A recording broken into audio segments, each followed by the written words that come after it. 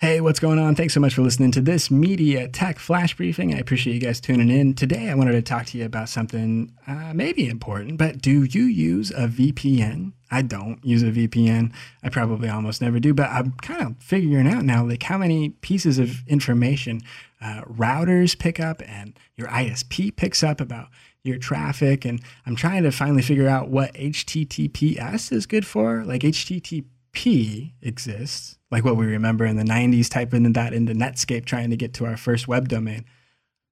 Or we have HTTPS now, which is the secure hypertext transport protocol. And I guess that encrypts the data that's transmitted across that protocol. Prior to that, HTTP had just an open protocol where you could still read the contents of data that was being routed to that page.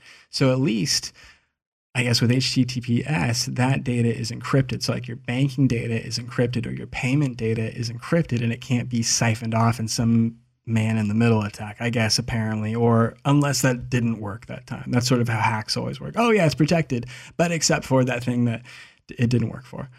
We weren't protected for that. Oh, okay, well, shoot. So if you are interested, I think a VPN is sort of an interesting way where you can create a virtual private network is what it stands for. Many of them are paid. Many of them seem to be free.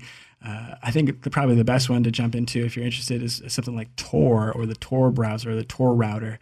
When they talk about that, I think it's like a virtual private network system that kind of it jumps you around to different IP addresses before it finally spits you out somewhere. And what that allows you to do is sort of anonymize the registry information that would be tracked about your connection to the internet at that router. Really interesting. I've been learning all sorts of stuff about all the things that it tracks and sort of where it logs the router information. Wild to know about. But man, it makes you think a little bit about all the different things that you're tracked on over the internet. Everywhere.